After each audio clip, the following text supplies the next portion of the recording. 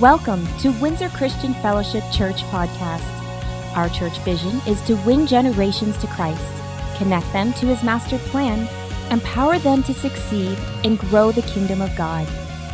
For other podcast resources or more information about Windsor Christian Fellowship, please visit us at www.wcf.ca.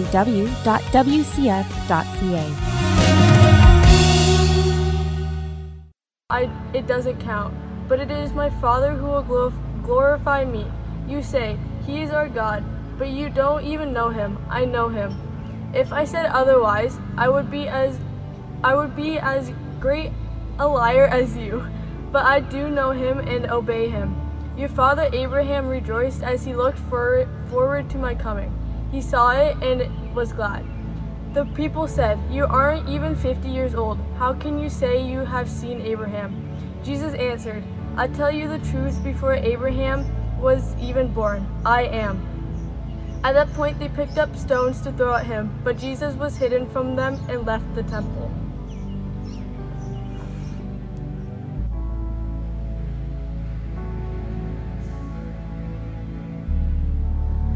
Good morning, Windsor Christian Fellowship. Happy July. So glad you're all with us today. Some in person and some remotely. You guys can go ahead and be seated. Did anyone get a chance to watch the eclipse last night? What eclipse? There was a lunar eclipse. Signs in the heavens and signs in the earth. Isn't that what the Bible says? Okay, so we've been working through deception the last little while we've been talking about different concepts of deception, and today we're going to conclude that series on deception. Essentially, what I'd like to do is, today's is called the body of evidence, so we want to look at some of the evidences that are connected to the scriptures. And we see that in the culture right now, there's a lot of, I'm going to call it push and shove, there's a lot of division. There's a lot of division even in churches right now. People are split on many things and they're polarizing into camps. And I think it's really important that we're all in Camp Jesus. Okay?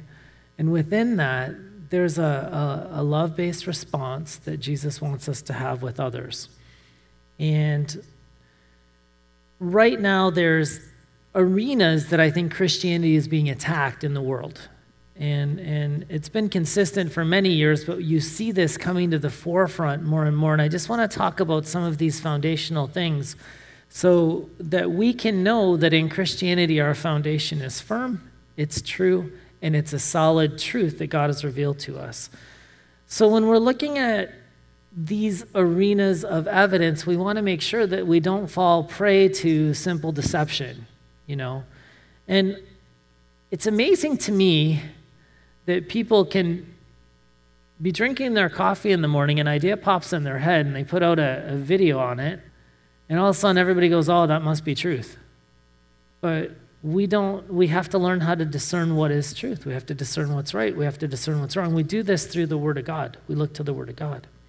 So in our world today, there's a huge challenge against the authenticity of the Scriptures. So we're seeing more and more as time progresses that people are challenging the authority of the Bible, the authenticity of the Bible as God's word or His revelation to us as people. And I want you to understand, Jesus is the focus of all 66 books of the Bible. The whole Bible is written about Jesus, right? From Genesis through to Revelations, it's really telling the story of Christ. And it was written by 40 people over 1,500 years. Think about that for a minute. 40 different authors, 1,500 years of time to assemble God's revelation to mankind. I don't know any other book that comes close to that. And then we look at proofs to validate the authenticity of the Scripture, and that's what I want to kind of look at today. And the first thing that I want to look at is translations in original languages. So when we're talking about the Word of God, how many know you are reading a translation, most likely, of the original texts? Because we know the Scriptures were written in Hebrew and Aramaic. They were written in Greek, translated into Latin for the New Covenant. And those were the original languages, and we don't really speak Biblical Hebrew and Biblical Greek today. Scholars learn the languages. The rest of us refer to the books that the scholars put out about the languages, like concordances and lexicons. Now, how many of you know that a dictionary will give you all possible definitions of a word? Right? When you look up a word in the dictionary, they list all the possible definitions. That's a concordance. The lexicons on the other side of that, they'll tell you exactly which definition of that word works in the context, based on the sentence structure, based on what the author is trying to communicate, because they understand the language. And it's really important that we understand some of these things when we look at the scriptures, because when people say, well, the Bible's been changed or the Bible's not accurate, I personally think they don't know what they're talking about. But we have to have the evidences, so we look at the evidence to draw our conclusions. When we're looking at translations, how many know when you translate from one language to another, there's two trains of thought that you can do that. You can do a literal word-for-word translation, where you translate word, word, word, word, word. But sometimes when you go from one language to another, it doesn't render as nicely, but it's accurate according to the text, and there's nothing wrong with word-to-word translations. And then other times you take the whole idea or the thought, they call it thought-for-thought translation. And they translate the heart of what's being said into the other language. As far as a literal rendering, sometimes it's considered a little less accurate, but as far as catching the heart of it, it's usually more accurate in the language that it's written in. Both are acceptable forms of translation. Did everyone hear me say that? And there's a spectrum, and you have some Bibles that are over here that are acceptable translations that are word for word. You know, New American Standard's a good version of that. You have other Bibles that are maybe on the thought-for-thought side of things. I like New Living. You see me teach from that a lot. My wife likes the Passion Translation. It's a newer translation, but it is a translation. And then from there, you get into paraphrase, which we don't build doctrine on. So when you look at your Message Bible and some of the ones along those lines that are paraphrased, we don't build doctrine on those, but they can shed light and give insight into what God's doing.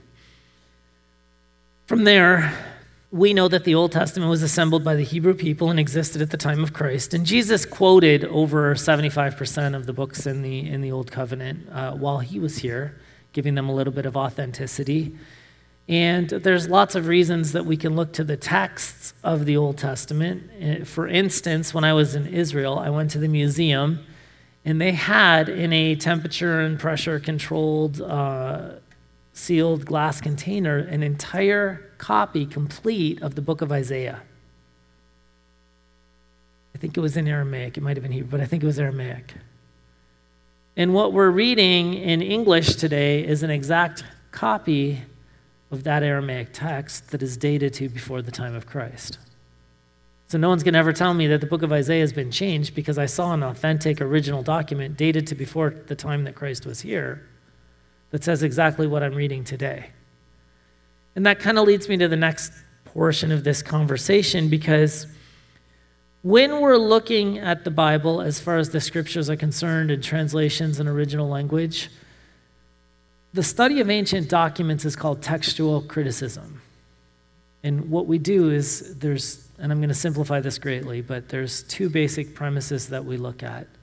We say, the more copies you have that all say the same thing, the more accurate you can presume your text is. And the second thing that we look at is we look at how close to the time it was written from the time that we have a copy. So, for instance, does anyone have a book at home that's maybe 100 years old or older? I see a couple hands. Okay. I have some books that are 100 years old. How about 20 years old? Do you have a book that's 20 years old? Some of you know what books are. Anymore, we get everything online. But here's my thought. If I was to suggest to you that the book you have sitting on your shelf at home has been changed since the time that you received it, so someone came and changed the letters on the pages while you were sleeping, what would you say to me? No. Yeah, you're crazy, Pastor? Having a bad day? Need more coffee?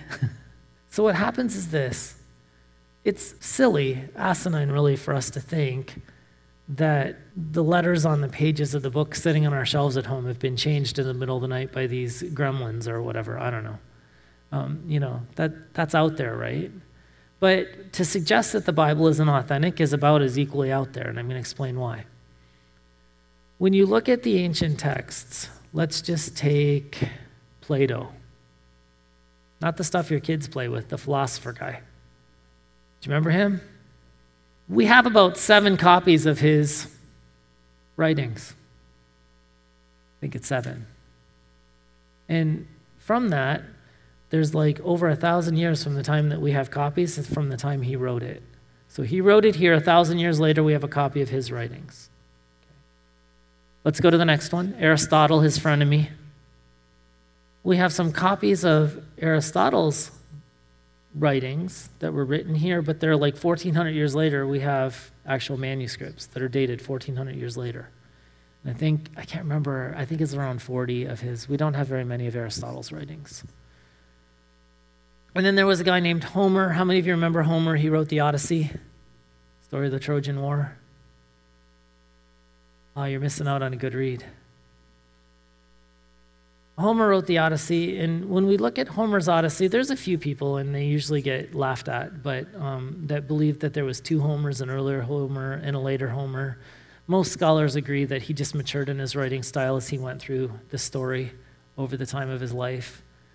But we have about 500 years from the time Homer wrote it to the time we have copies of Homer's documents. And my point in telling you this is simply this. Plato, Aristotle, Homer. If you were to go to a school, university, level institution of higher learning, and go onto the platform and suggest that Plato wasn't really Plato and it's not authentic and it's been altered, if you were to suggest that Aristotle's writings have been corrupted, if you were to suggest that Homer wasn't really Homer, you'd be discredited. You wouldn't be asked to come back, your reputation would take a hit, and the scholars would generally laugh at you. They'd laugh you off the stage. How we doing? Our New Testament alone, we have original manuscripts from 100 years, 100 AD, about 100 years after the time they were written. Essentially, we have original manuscripts. So the time period is considerably less that we have documents from. So as far as textual criticism is concerned, it's closer to the time it was written. It's more authentic or more accurate. And by the way, we have 80 times more proof of our New Testament than any other document in antiquity. So while we may have 680 copies of Homer's Odyssey in existence, we have over 24,000 copies of our New Testament in existence, or fragments. So anyone that says that the Bible's been changed, they really haven't done their homework and they don't understand the study of ancient documents. We have more proof for our Bible than any other document in history. It's been the most criticized book, the most looked at book, the most discussed book, the most sold book, the most distributed book in the world. So moving on from there, from translation and languages and the accuracy of the Word of God and the authenticity of it, we look at things like the accuracy regarding the historical record and the scientific nature of the Word of God or the Bible. So like when Micah in Micah 5:2 was prophesying the city that Jesus was going to be born in 700 years before it happened, like how does that happen? Can you tell me, yeah, see, but you, O Bethlehem, Ephrathah, are only a small village among all the people of Judah, yet a ruler of Israel whose origins are in the distant past will come from you on my behalf. That's prophetically calling that Jesus, the Messiah, who always was from the distant past, will come from you from Bethlehem. That's where he's going to be born.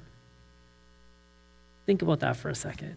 That's a messianic prophecy, but how did God arrange that 700 years in advance? Can you tell me what's going to happen 700 years from now? Who's going to be born in the city of Windsor?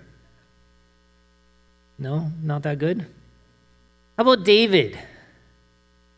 He spoke 500 years before the Romans invented crucifixion about the crucifixion of the Messiah. They hadn't even invented it yet, and he prophesied it, that Christ was going to be crucified. Look at Psalms 22:16. Or you could go to even Psalms 34:21, and there's others. But see, it was 1,000 years before it happened, 500 years before it was invented, and David wrote down in the Psalms with great accuracy what was going to happen. that not a bone in his body was going to be broken. How about this one? Let's go to Job 36, verse 27, 28, and 29. He draws up water vapor and then distills it into rain. The rain pours down from the clouds and everyone benefits. Who can understand the spreading of the clouds and thunder that rolls forth from the heavens? See, it sounds a lot like the hydrologic cycle. You all know, right? Water evaporates, it goes into clouds, the clouds go over land, the clouds drop the rain down on the earth, it goes into the rivers, which goes back to the sea where it evaporates, and there's a cycle there. This is science. The Bible talked about that thousands of years before the scientists discovered that's actually how it works.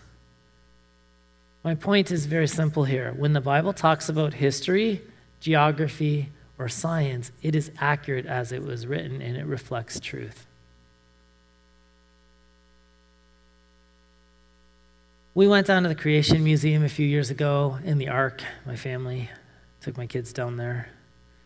And they have an interesting point on this. They say, it's the same data, but you have a different starting point. So if you have a Christian worldview and you believe that God's the creator, you look at the data and your starting point is here, so therefore you conclude about the creator. If you don't believe that God exists and you look at the data, you only have one conclusion. But it's not that there was a creator. And what happens is when we look at things like, let's just say, the fossil record, because that one's easy. How many of you are aware that the whole theory of evolution falls apart based on one statement? There are no transitional fossils. You show me a scientist that has found a transitional fossil in a report that says that, I'll be stunned. Why? Because there are no transitional fossils. Because God made everything as it is. And it didn't evolve over time into something else. See, when we yes, this is good news. This is exciting. But see, Darwin himself said, yeah, I realize there's a problem with the fossil record based on my theory, not observed science, but interpretive science, okay?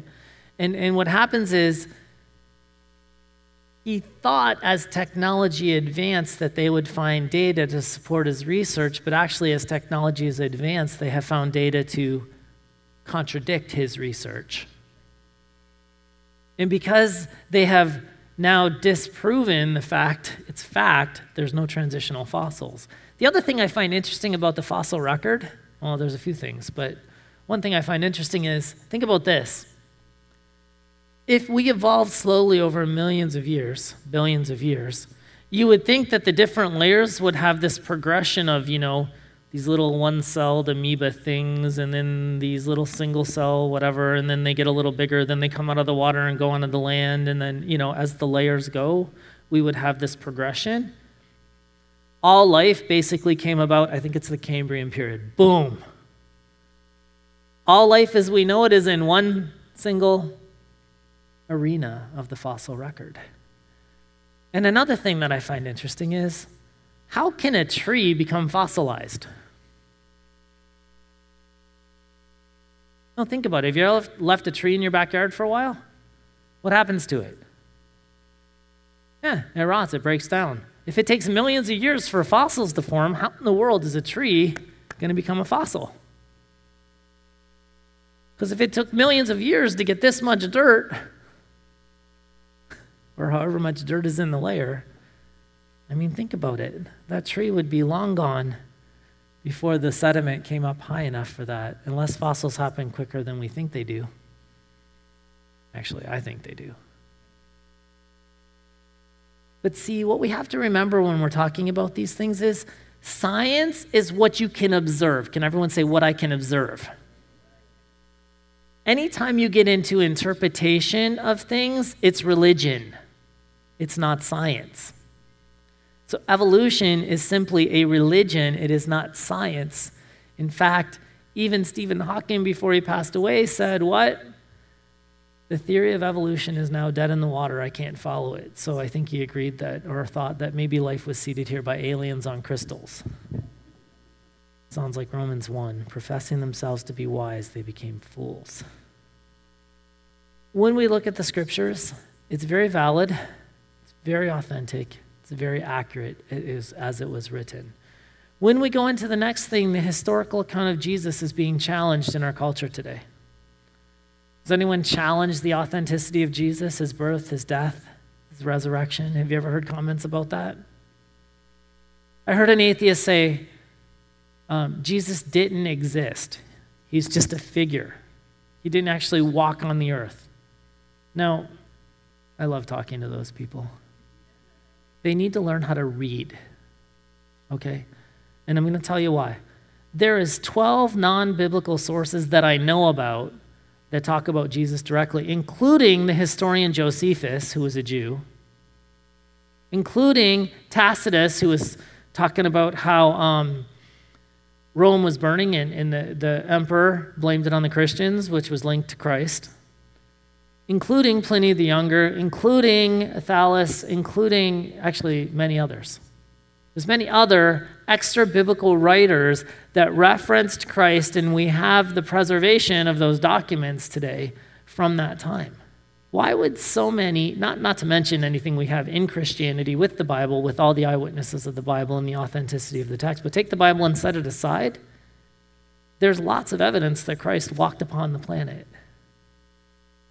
Jesus walked on the planet. We know this to be true, but people try to create their own narrative. They try to create their own history. And we always have to be careful when we see people trying to rewrite history. I think Jesus existed. There's been an attack on the virgin birth of Christ. You know, it talks about that in Isaiah 7:14. That was a messianic prophecy. And again, there was like 54 prophecies about Christ, his birth, where he was going to be born, how he was going to be born, what family he was going to be in. Hundreds of years, in some cases 1,000 years before. And very specifically, they pointed to how he was going to die, when he was going to die. I'm not sure how God arranged that. I mean, think about this for a second. We're going to get to his death, but how did God arrange for Jesus to die at the exact time that the Passover lamb was going to be sacrificed in the temple? How do you arrange that when you're dealing with a court system and when you're dealing with the legal system? And God prophesied that it was going to happen hundreds of years ahead of time, and it happened just as he said it was gonna. The virgin birth is a miracle that was documented by a physician. A doctor documented the virgin birth. Read the Gospel of Luke. You know what Luke's profession was? He was a doctor. Luke was a physician. He believed that Jesus came through a virgin, and he recorded it. He was also a historian, and now I've seen over the years where people have tried to discredit Luke's writings. But as archaeology has gone on further and further, they keep proving everything that he said right down to the very smallest detail. Luke did a very good job of recording things exactly as they were, and as people have tried to disprove it, they've actually been disproven themselves. Their theories fall apart because the archaeological discoveries affirm everything that he said. And by the way, early Christianity affirmed the virgin birth right from the beginning. The death of Jesus was recorded in the scriptures in great detail. The resurrection of Jesus, we have enough evidence for the resurrection of Christ that I'm pretty sure it would stand up in a court of law today, assuming someone didn't pay off the judge. And even back in that day, it seemed like there was a little bit of that going on. There is many eyewitness accounts of Jesus walking around alive. Over 500 people saw him alive after he was crucified and buried and rose from the dead. Any intellectually honest scholar cannot look at the evidence and deny that the resurrection of Jesus happened. The only way you can do that is if you make some philosophical assumptions through your own bias.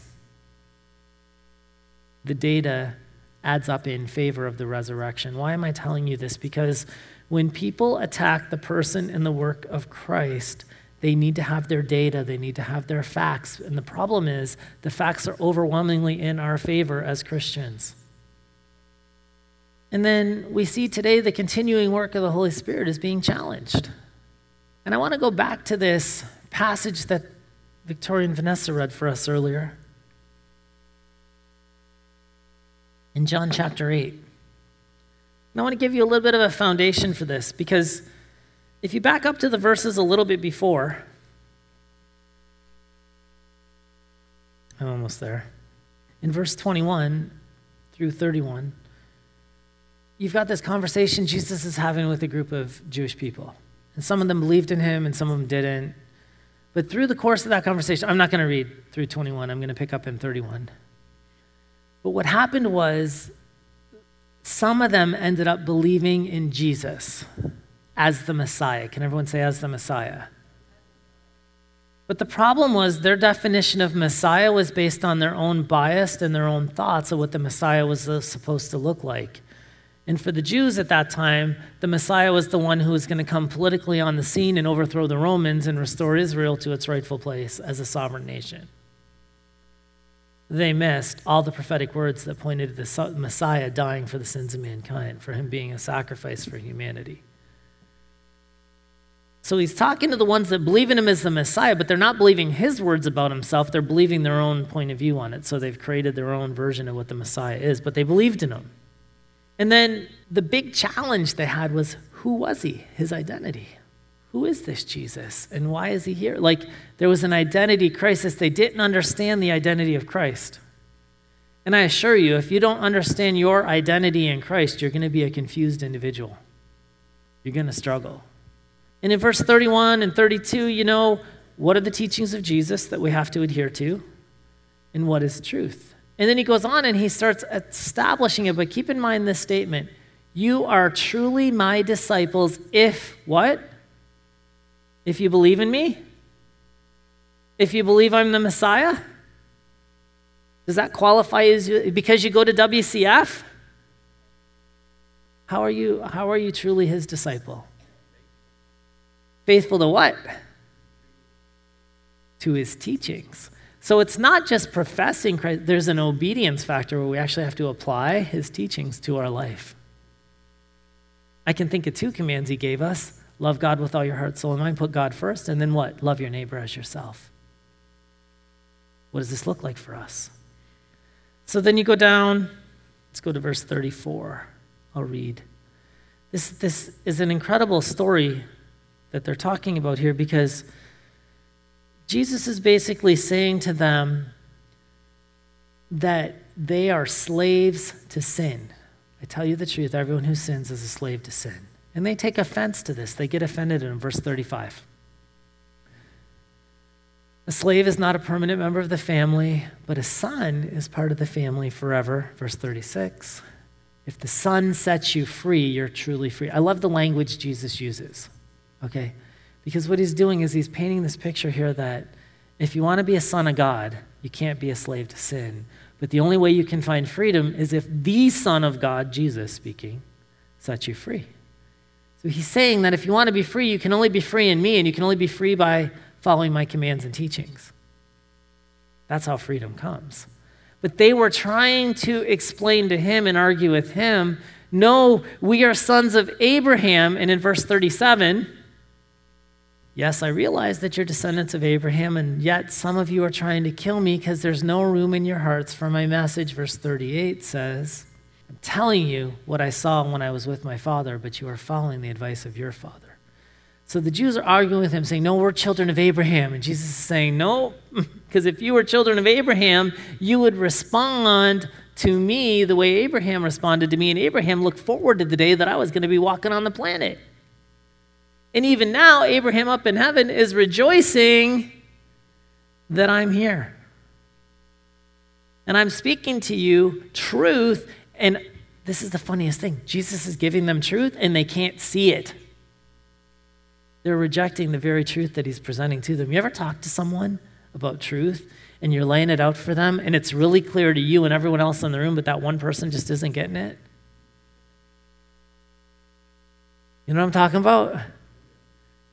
Yeah, you've been there? I mean, I don't suggest we do this, but sometimes you think to yourself, I just want to smack them. We don't do that. That's not a good Christian response, but we think that. Then we wrestle with our thoughts and cast it down.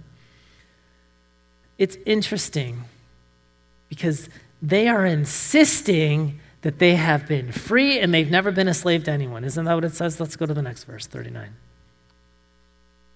Our fathers, Abraham, they declared. No, Jesus replied, for if you were really children of Abraham, you would follow his example. Instead, you're trying to kill me because I told you the truth, which I heard from God. Abraham never did such a thing. No, you're imitating your real father.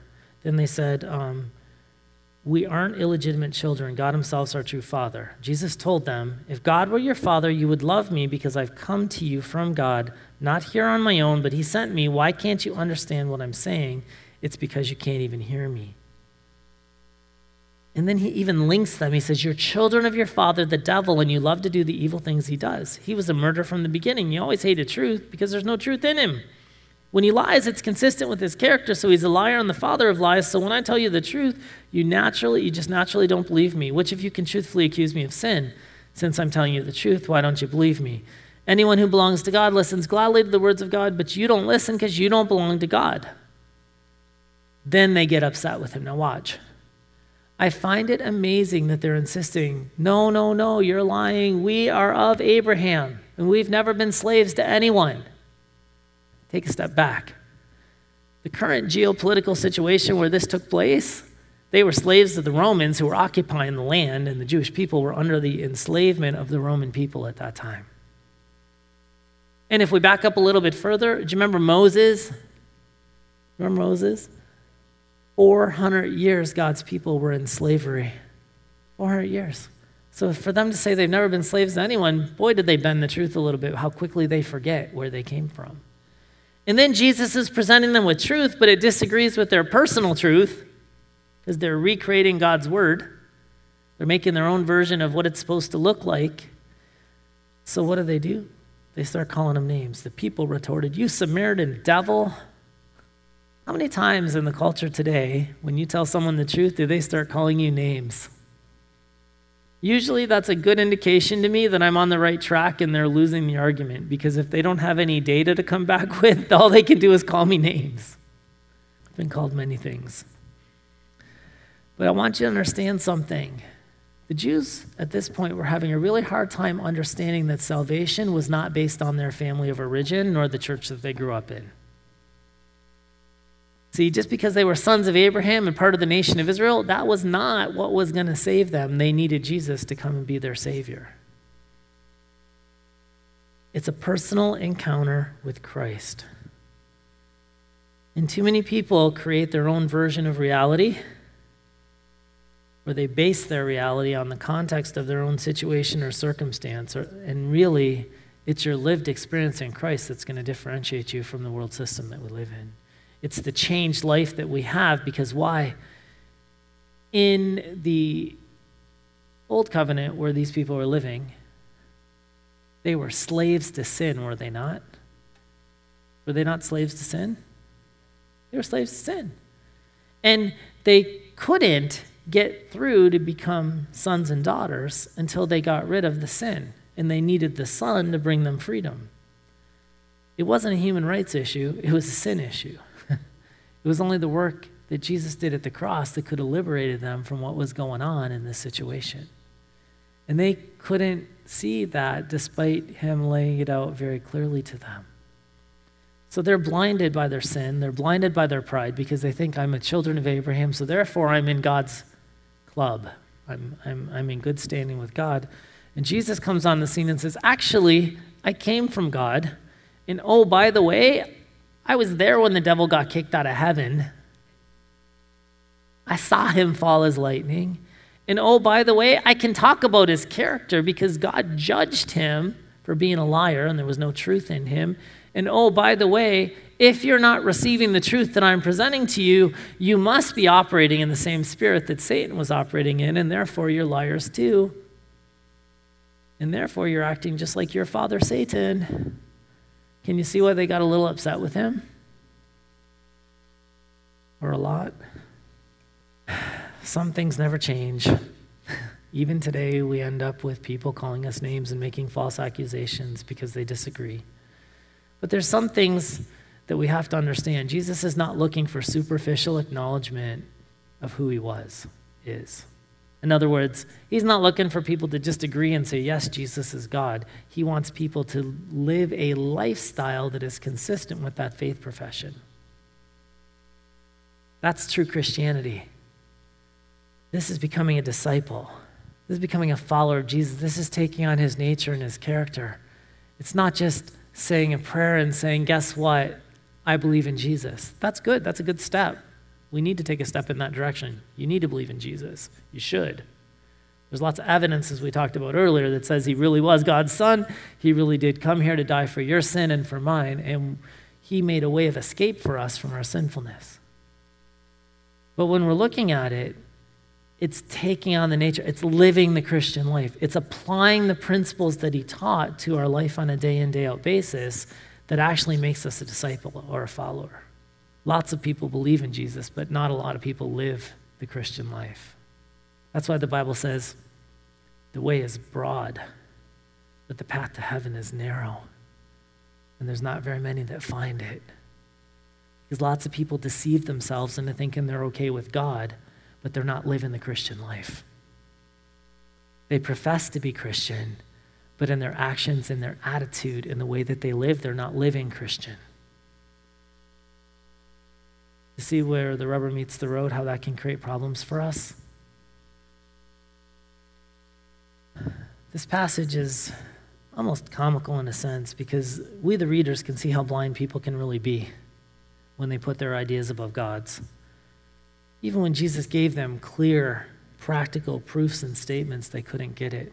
And sometimes when we're in the world today, we give people clear, practical truths and they just don't get it. They don't understand.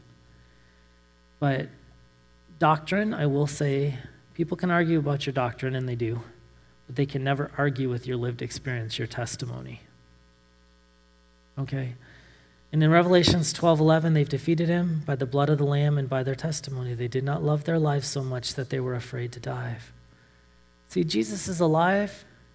He's still working in the earth. He's still working in our lives. He's still transforming people. And we have to have this understanding. So we're talking about this today because there's a lot of delusion going out in the world that's causing a lot of polarization, even in the church, where people question the established truths and the authority of the scriptures. Once you start moving outside of God's established truth, you get into error every time. And then it's humanism that's disguising itself as religion, and that creates many complications in our faith. Because humanism is man's way. It doesn't blend with God's way. That mixture never works. It always leads to selfishness and sin. So for us as humans, what we have to do is follow God's way, follow God's plan. And don't easily be misled by this wind of doctrine or this wind of doctrine. We want to stay true to God's word, which we've established today is authentic and it's relevant for our lives today. So why don't you stand with me, and I'm going to read one more verse while you do that. In Psalms 16:11, if you grab your communion elements,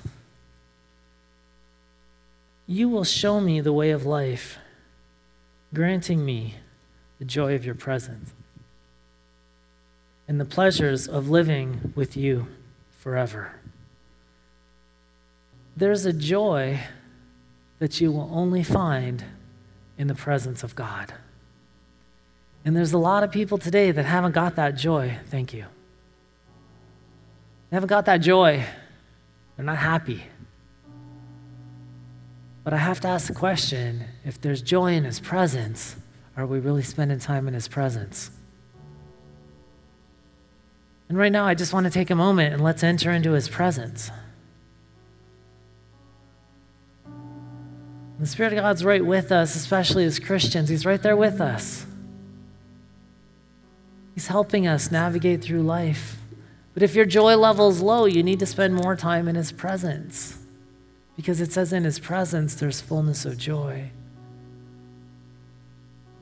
And there's too many people today They're too worried about what everyone else is doing. They're too distracted with what's going on in the world around them. And they're not listening to the Spirit of God.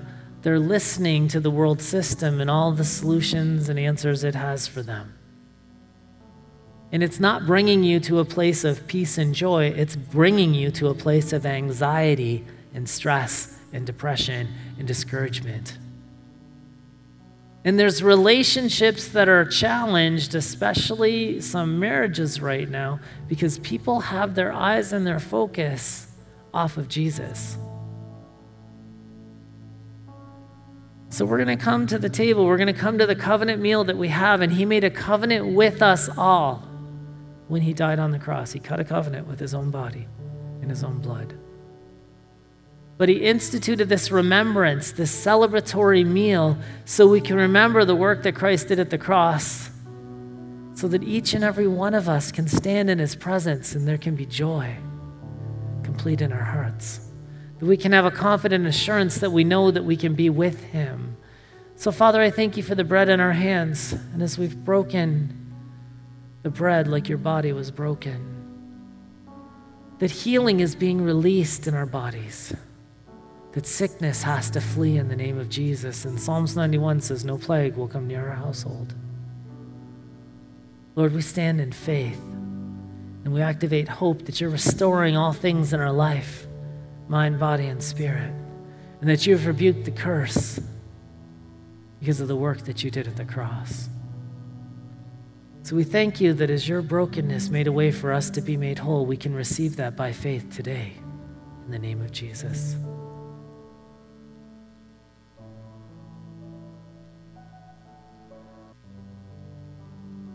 And he took the cup and said, this is the blood of my new covenant. Blood of the new covenant. His blood was shed to initiate the new covenant. Father, I thank you that your blood made a way for us to enter into your presence. Not because of our righteousness, but because of the righteousness of Jesus. Father, I thank you we don't have to be confused. We don't have to be anxious or afraid. We don't have to be depressed and discouraged. Lord, the blood of Jesus made a way for your joy to come into our heart, for your peace to rest upon us, that we can receive your love, and we have a hope of a good future with you. So, Father, I speak right now to any thought that acknowledges itself against the knowledge of Christ, and we cast it down in the name of Jesus. Jesus, let your light shine forth through your people. Let your power be released. Let faith arise and let hope arise. And let your presence, Lord, surround us. And today, in unity and faith, we partake together, declaring that Jesus is Lord over our lives, our families, our church, our city, and our nation. In the name of Jesus.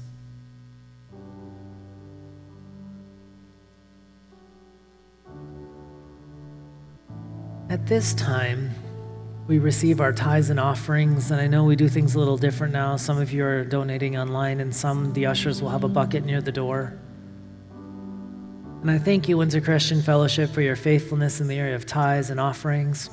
And let's pray. Father, I thank you that as we sow in faith, Lord, and in joy, that you rebuke the devourer from our lives and you multiply seed and give seed to the sower.